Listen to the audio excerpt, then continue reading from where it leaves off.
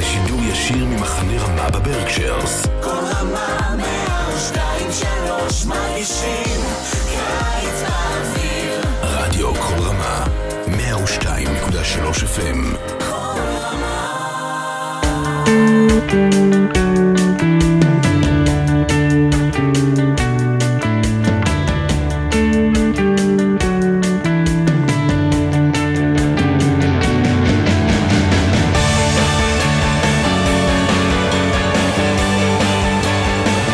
Shalom, and welcome to another special edition of Parsha Talk. I'm Rabbi Elliot Melamed in Highland Park, New Jersey, and with me, as always, my good friends, Rabbi Jeremy Kalmanovsky from Yeshivat Anshe Chesed in New York City, and Rabbi Barry Chesler from Solomon Schechter, Day School of Long Island. It's great to see you. We're going to say Gemar Chatima Tova. I guess you can still say that. I hope you had a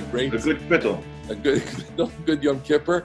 We want to just start out, first of all, thanking all of we are now up to like a dozen viewers, dozens of viewers and listeners. We're so honored to have you with us. We really, really enjoy the idea of sharing these thoughts with you. And we love to get your comments. We love to get your reactions. So we truly, truly thank you.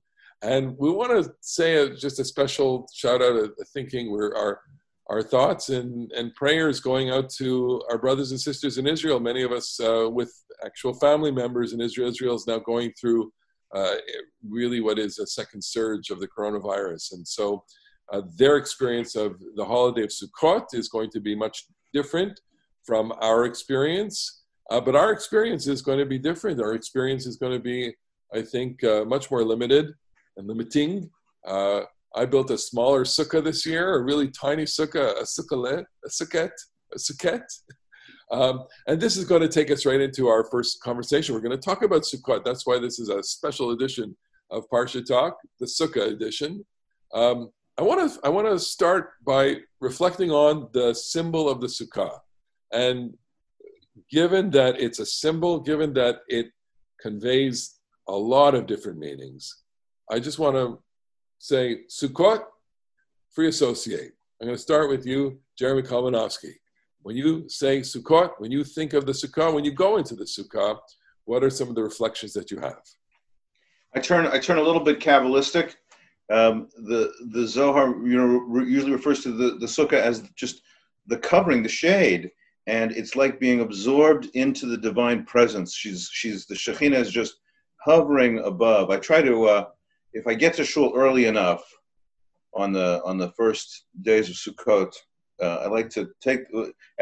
You guys have houses and you have yards. I don't have a house. I don't have a yard. I live in the city. A lot of people put Sukkot in their air shafts. I've never done that. I have the Sukkah here in the shul on our rooftop, which is great. What is an air shaft? You kidding me? Yeah, okay. I go up to the roof and I like to bring the Arba Minim, and I'm up there alone, nobody's there, and we have a really nice sukkah every year, but this year we got this teeny little prefab thing, and shake the lulav and etrog in the sukkah and try to feel the shelter of the divine presence. Barry, your thoughts? So this is my wife Carol's favorite holiday, Sukkot. It's Zman Simchatenu. The high holidays are over, and now she, as a cantor, can relax, and she loves to be a hostess. And my association with Sukkot is that it's the holiday of bitachon, of trusting God. It is we're at one with nature. And what appeals to me most, I guess, is that in Israel, in ancient times, this was the harvest season. And in Israel, because of the way the weather is, as soon as they bring in the harvest, they start worrying about next year. Yeah. And because they're dependent on the rain that's going to start coming in 2 weeks after Shmini Atzeret, in Israel, you know pretty much how the agricultural year is going to be before you start planting. And so it's a time of great anxiety. You're happy on one hand that the harvest is in.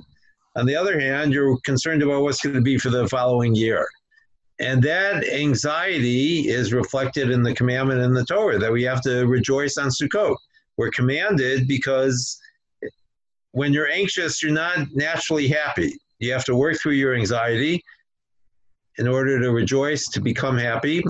And I think sitting in the sukkah when the weather is crisp, but not too cold, cold enough to get rid of the bees, but not cold enough to be uncomfortable, it's just a great feeling.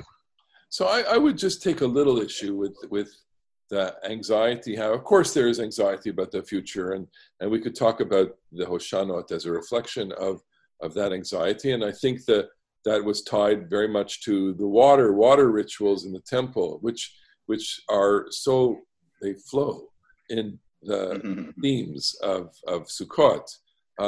But let's not underestimate the real authentic gratitude. Hey, look, I'm growing some basil out in front of my house now, and it's coming up after 6-8 weeks. I'm really happy about being able to cut some basil and parsley and thyme and put it into all sorts of dishes. That's a joyful feeling. And I know, of course, that I'm not responsible for that. You know, but there is a little element of joy in, you know, producing things, and the gratitude is reflected in one of the main rituals of the holiday, which is, as Jerry mentioned, the Arba Minim, which are instruments of gratitude, basically, and the Hallel, which is reflective of Hodu L'Adonai Ki Tov, you know. There's no question that gratitude is a key element of Sukkot, but I still maintain that there is an existential angst associated with the holiday. I think that the fall is a time when we begin to become more pensive. The days are getting shorter. The trees are bearing themselves. And it's a time of more reflection. The time of optimism is in the spring and perhaps the early summer, which we associate with Pesach and Shavuot. Now we're at the end of the year, and we have more time to think because, again, as a farmer, our work is over. Yeah. And so we're thinking now. We're not doing.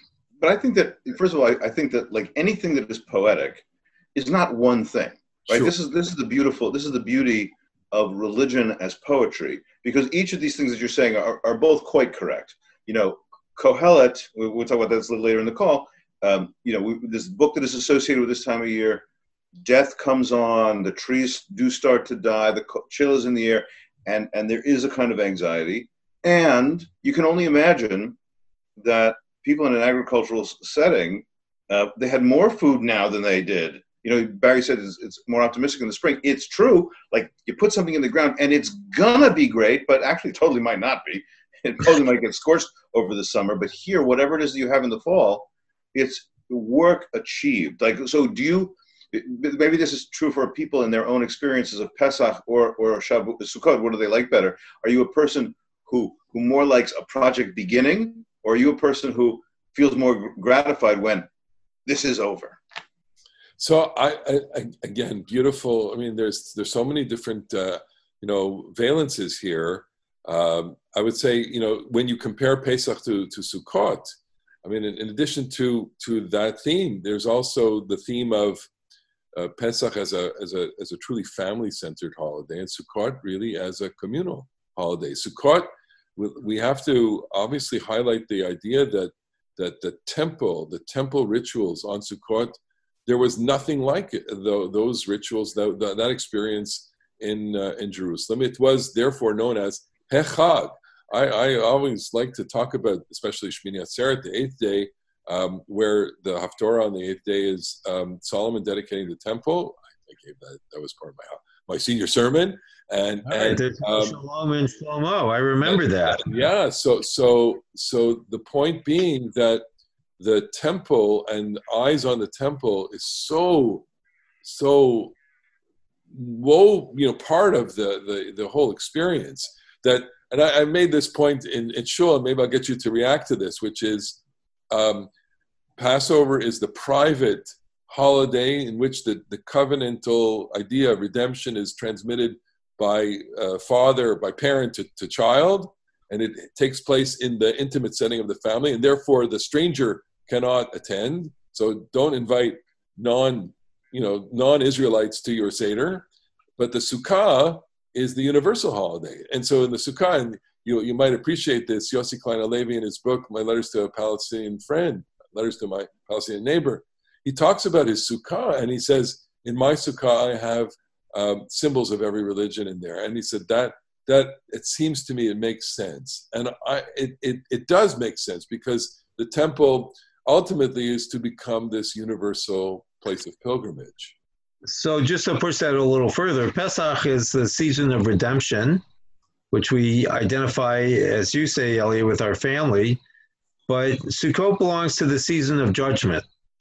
And I think that, we're three rabbis talking, we follow in some way the rabbinic traditions.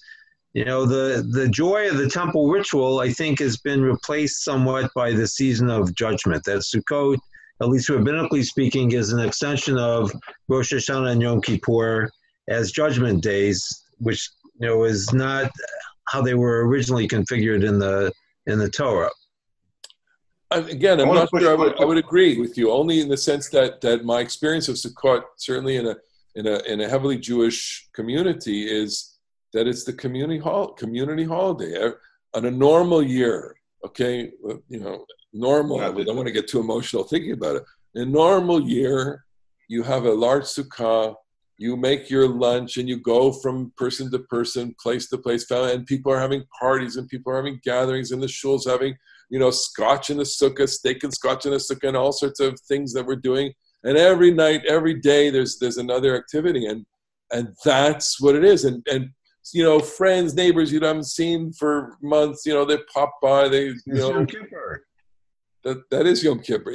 Look, you're right in the sense that Rosh Hashanah and Yom Kippur are the communal holidays, okay? But Sukkot in the community that lives by these things is not only also, but it's the joyful holiday of community. I want to go ahead. Pick up that on the joy side, Barry has also been, but Elliot and I are now pulpit rabbis, and the man, this is just such a draining season. It's so hard, Rosh Hashanah Yom Kippur, and Sukkot is hard in its way too.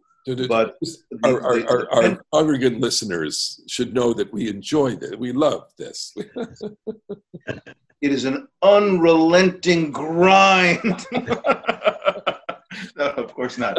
But the feeling of the fun of Sukkot after the heaviness of Rosh Hashanah Yom Kippur, I experience as there's a lot to do, and you're at the shul a lot, but the tone, I find that the tone shifts from the heavier, Yom Hadin kind of things to this, Zman Simchatenu.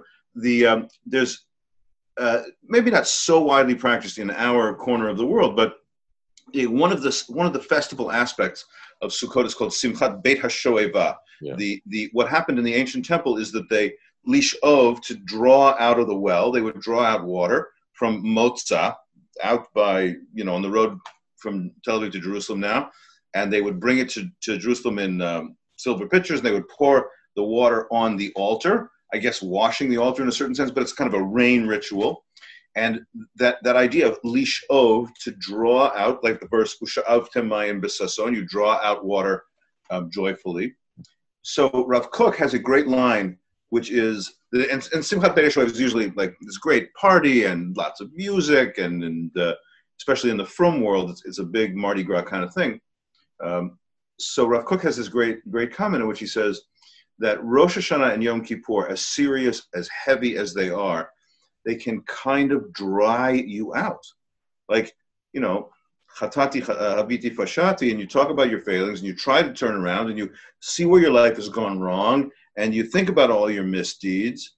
And actually, after that, you need Simchat Beit HaShoeva to draw the moisture, draw the water, draw the life back out. And I both think about that and try to experience that, but I do feel that that's kind of the way Sukkot feels to me. So how about the idea? Let's talk for a second about the Arba Minim, and talk about Hoshanot, and talk about, so the synagogue becomes that place that replicates the activity of the temple. I have to say, I mean, we're starting Sukkot, but for me, Hoshana Rabbah has always been a beautiful, meaningful day. I remember, even from days of the seminary, there was just an incredible sense of joy and awe, and maybe this goes to what you were saying, Barry, the anxiety of the year, and this being the last day of the actual, symbolic repentance. So I just want you to offer your own reflections on Hoshanot in the synagogue, and I'll just tee this up one more way, because we're not doing synagogue services normally, and our religious committee was trying to discuss how to do this, and I said, well, you can't do Hoshana in your living room. You just can't do that.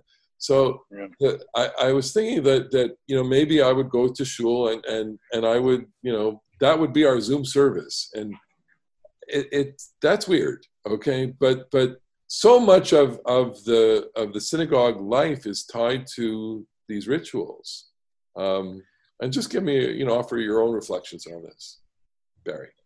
Well, the Hoshana, as you say, are clearly communal. They're not individual. That's why they don't work in the living room.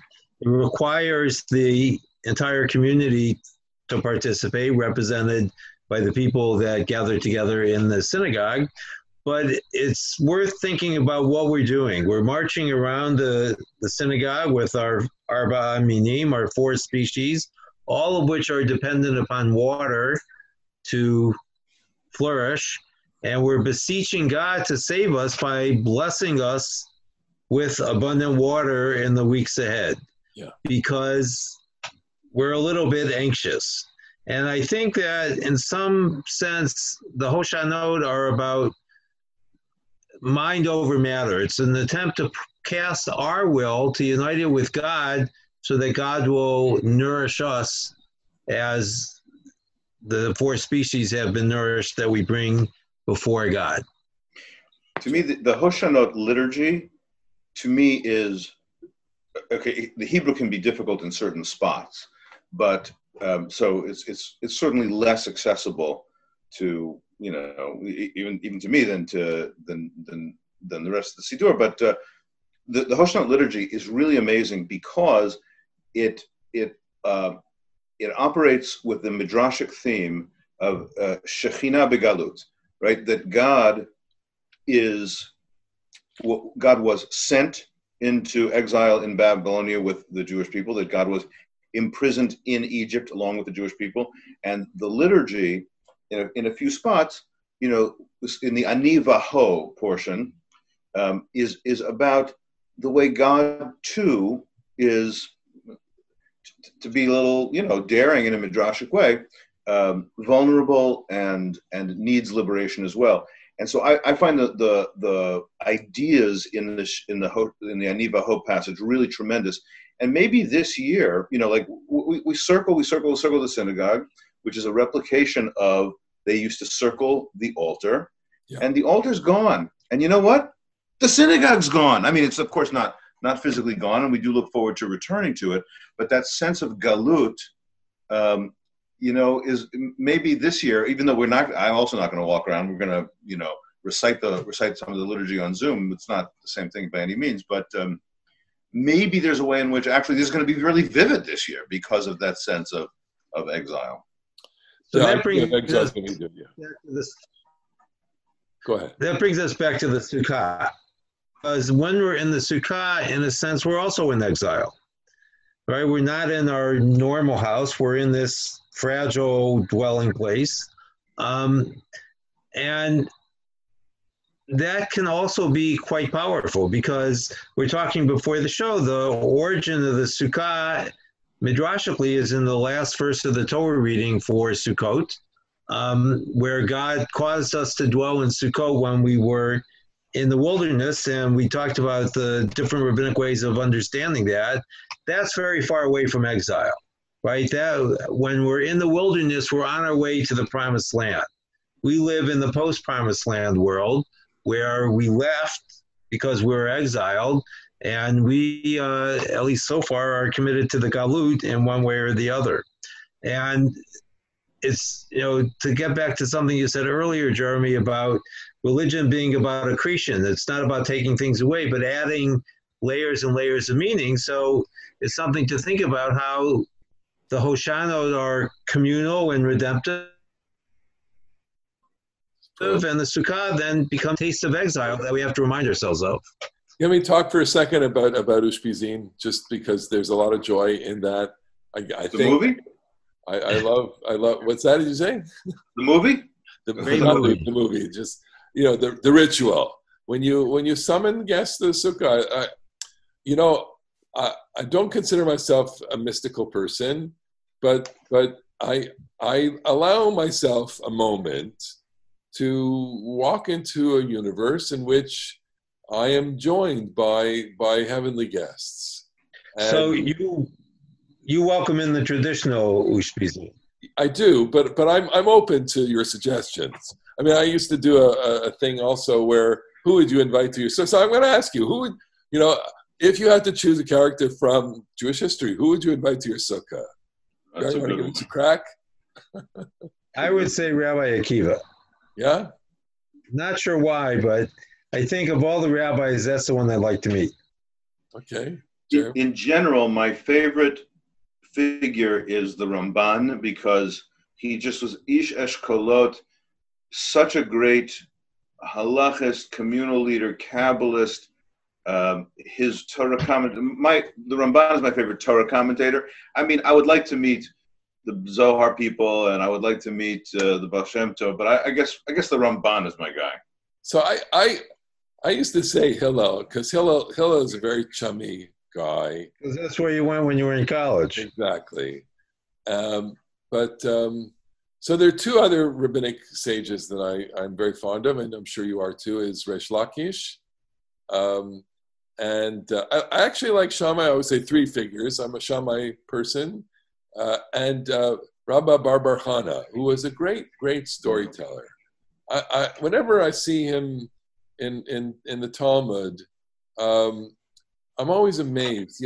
He had the most fantastical stories, and he had, I think, close to the richest human experiences of the different sages, because he just knew so much folklore and traveled a lot. He was just a worldly person. He would be a lovely guest. I don't think I want to emulate him, although storytelling is certainly something that I love to do. But he would be someone I would be enthralled by, and be a great dinner guest. So I would add the Maggid of Mesrich. I think he's my favorite. The Maggid of Dubno Maggid too. No, Maggid of Mesrich. I know, but Yeah. I once did a paper on the Dubner Maggid and did it all like through parables. But anyway, Anyone from the seminary from before our time yes. that you would ask? Say I'm again? sorry? Anyone from the seminary, who died before we got there? The Dubner Maggid. No, he also died before you got there. I meant the Jewish Theological Seminary. All right. Let's talk about someone who died way before we got to the seminary. Yeah, Kohelet is Wait, that was before you got lives. So Kohelet, Book of Ecclesiastes, is the book traditionally read on the Shabbat of Chol HaMoed Sukkot. This year it'll be read on Shmini Atzeret, which is next week. But the themes of Kohelet are really important, and I think Barry, you spoke about anxiety, you spoke about this time of the year. Jeremy also the I guess I don't want to say the wistfulness of it. Wistful is too shallow a word, but it's like the seriousness, the contemplativeness, the sense that we are now marking time, and that we can feel in our bones, that the season is changing, and that another year is being added to our lives. So I want you to offer your own reflections on take a shot, anything in Kohelet that is resonant to you, and that you want to share with people. So I'm gonna turn to Jeremy here. Well, when I was younger and sort of beginning to study Judaism more seriously, I really loved Kohelet, and I felt that his kind of snarkiness and his frustrations with the vanity of the world, the unfairness of the world, the impossibility of making a difference. I kind of thought, this guy's sharp. He knows it, and he's telling it like it is. And I've come to feel quite differently, that I think there's a kind of cynical despair about this book that doesn't. I mean, the writing of it is beautiful, and the poetry of it just sings. And there are parts that aren't this way, but Sure. But the kind of nasty snarkiness of it's all cold barim yigeim, everything is just boring and there's nothing new under the sun. I just think that's not true. I think it's not true. And so this autumnal, Moby Dick begins, that was because of the damp gray, drizzly gray November of my soul in Moby Dick. It's like Kohelet. He's got the drizzly November in his soul. Doesn't work for me all that much, although there are wonderful parts of it. So I want to take a contrary view and think about it as a book of comfort. That one of the things I appreciate, I think, as I get older, is the recognition that there is nothing new under the sun, meaning all these things that happen to us have happened to people before, and that there's a sense of comfort in that. We're not new at life. We are, as individuals, new. We go through life once, as far as we know, and but the experience of being human is documented already for thousands of years, and then undocumented for tens of thousands of years.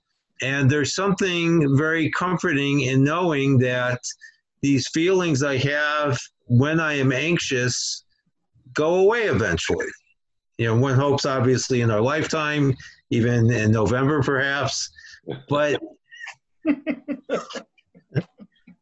it's important to recognize that we've been here before. I remember many, many years ago, I subscribed to First Things magazine, a religious journal, and at the first number of issues, they had a column written by someone who was dying. And it was very powerful, as these columns can be. And one of the things that I remember is him writing, trying to work through his feelings about death. And he asked himself, why should I be so upset? People have been dying for thousands of years. And in the sense that is perhaps perverse, but it also can be comforting. Life is what we do as individuals, but we also do it in a certain sense as a collective, as a community. And it's good to know that for good and for bad, we've been through so much already. So I would take, as usual, a different approach. I don't know if I would say comfort, although there's plenty of comfort, and I agree. I agree with Jeremy also that there's plenty of snide, snarkiness in there. But the overwhelming thing, and here, I'm just going to pitch it to you guys and see if you concur with this. This is a man who's lived life just a little bit. I mean, this is the author of Kohelet has had some human experiences. He, and I'm going to say he's a he, has seen and reflected on things in life. And I always quote the third chapter as like the smartest thing anyone ever said, the wisest thing anyone has ever said. It's a time for everything under the sun. Eit laledet veit lamut, a season for giving birth, a season for dying. And working through the entire catalog of all the different seasons. And life does go in those phases. I've used those lines more than once in comforting people and in talking to people. And let's face it, I've used it in my own life, in reflecting in my own life. I have seasons in my life. We've all lived into our, well, Barry, you're in your seventh decade. We're still trotting along in the sixth decade of our lives.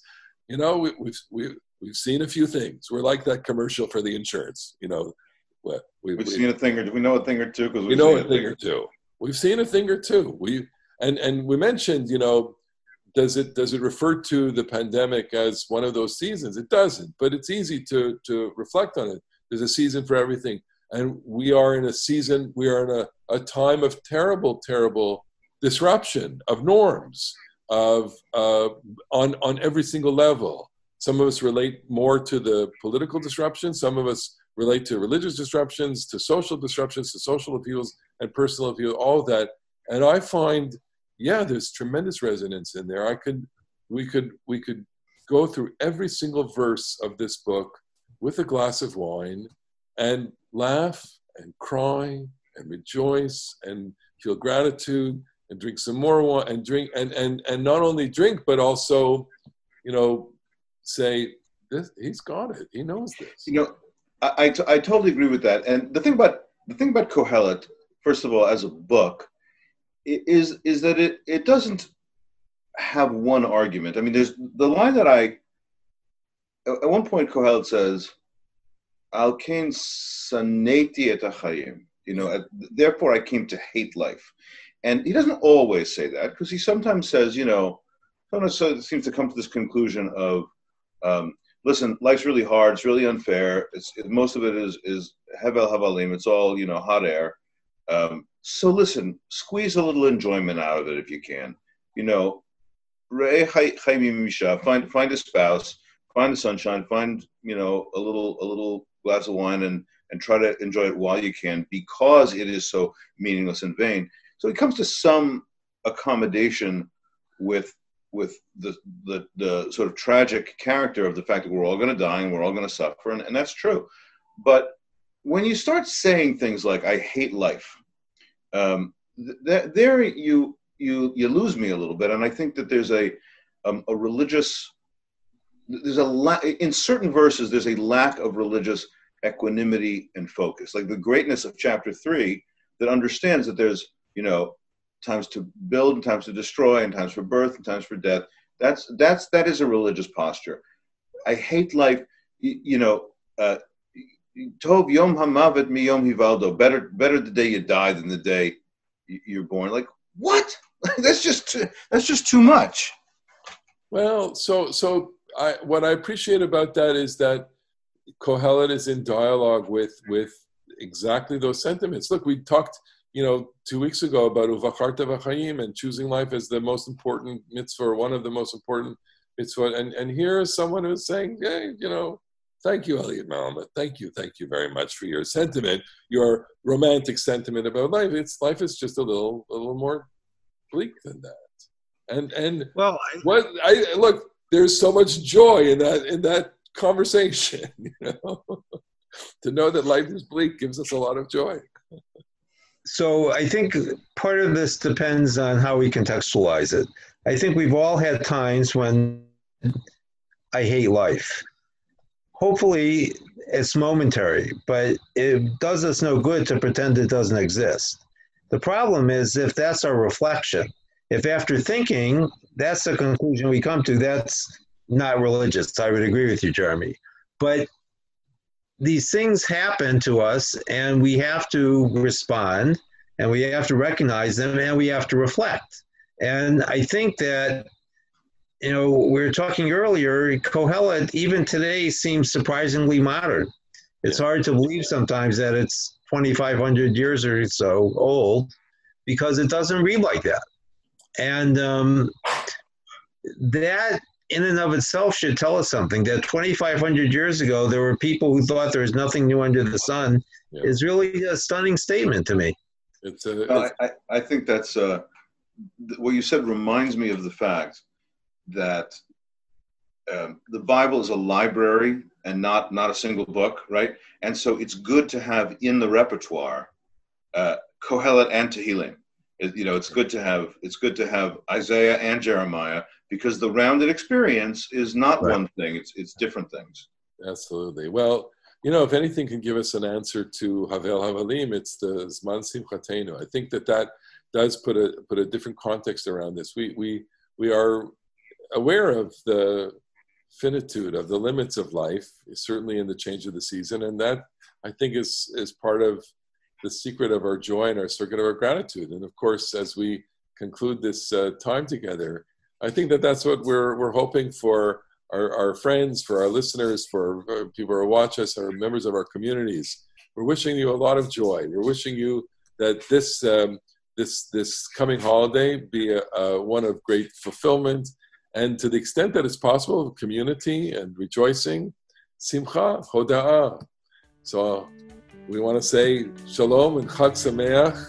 Chag sameach to all of you. And we look forward to seeing you on another special edition of Parsha Talk next week. Next week we'll talk about Simchas Torah. We'll get ready for Simchas Torah next week. Chag sameach.